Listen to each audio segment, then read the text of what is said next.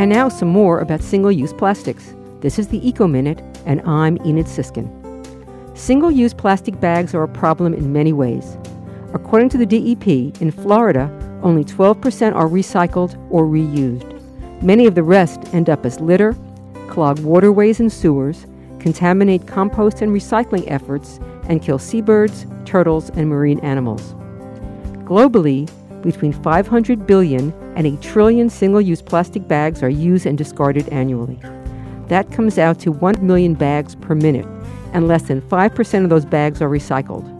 In the U.S., the estimate is 100 billion bags a year. The average family gets 15 plastic bags per shopping trip and uses them for an average of 12 minutes. When you shop, don't forget your reusable bags.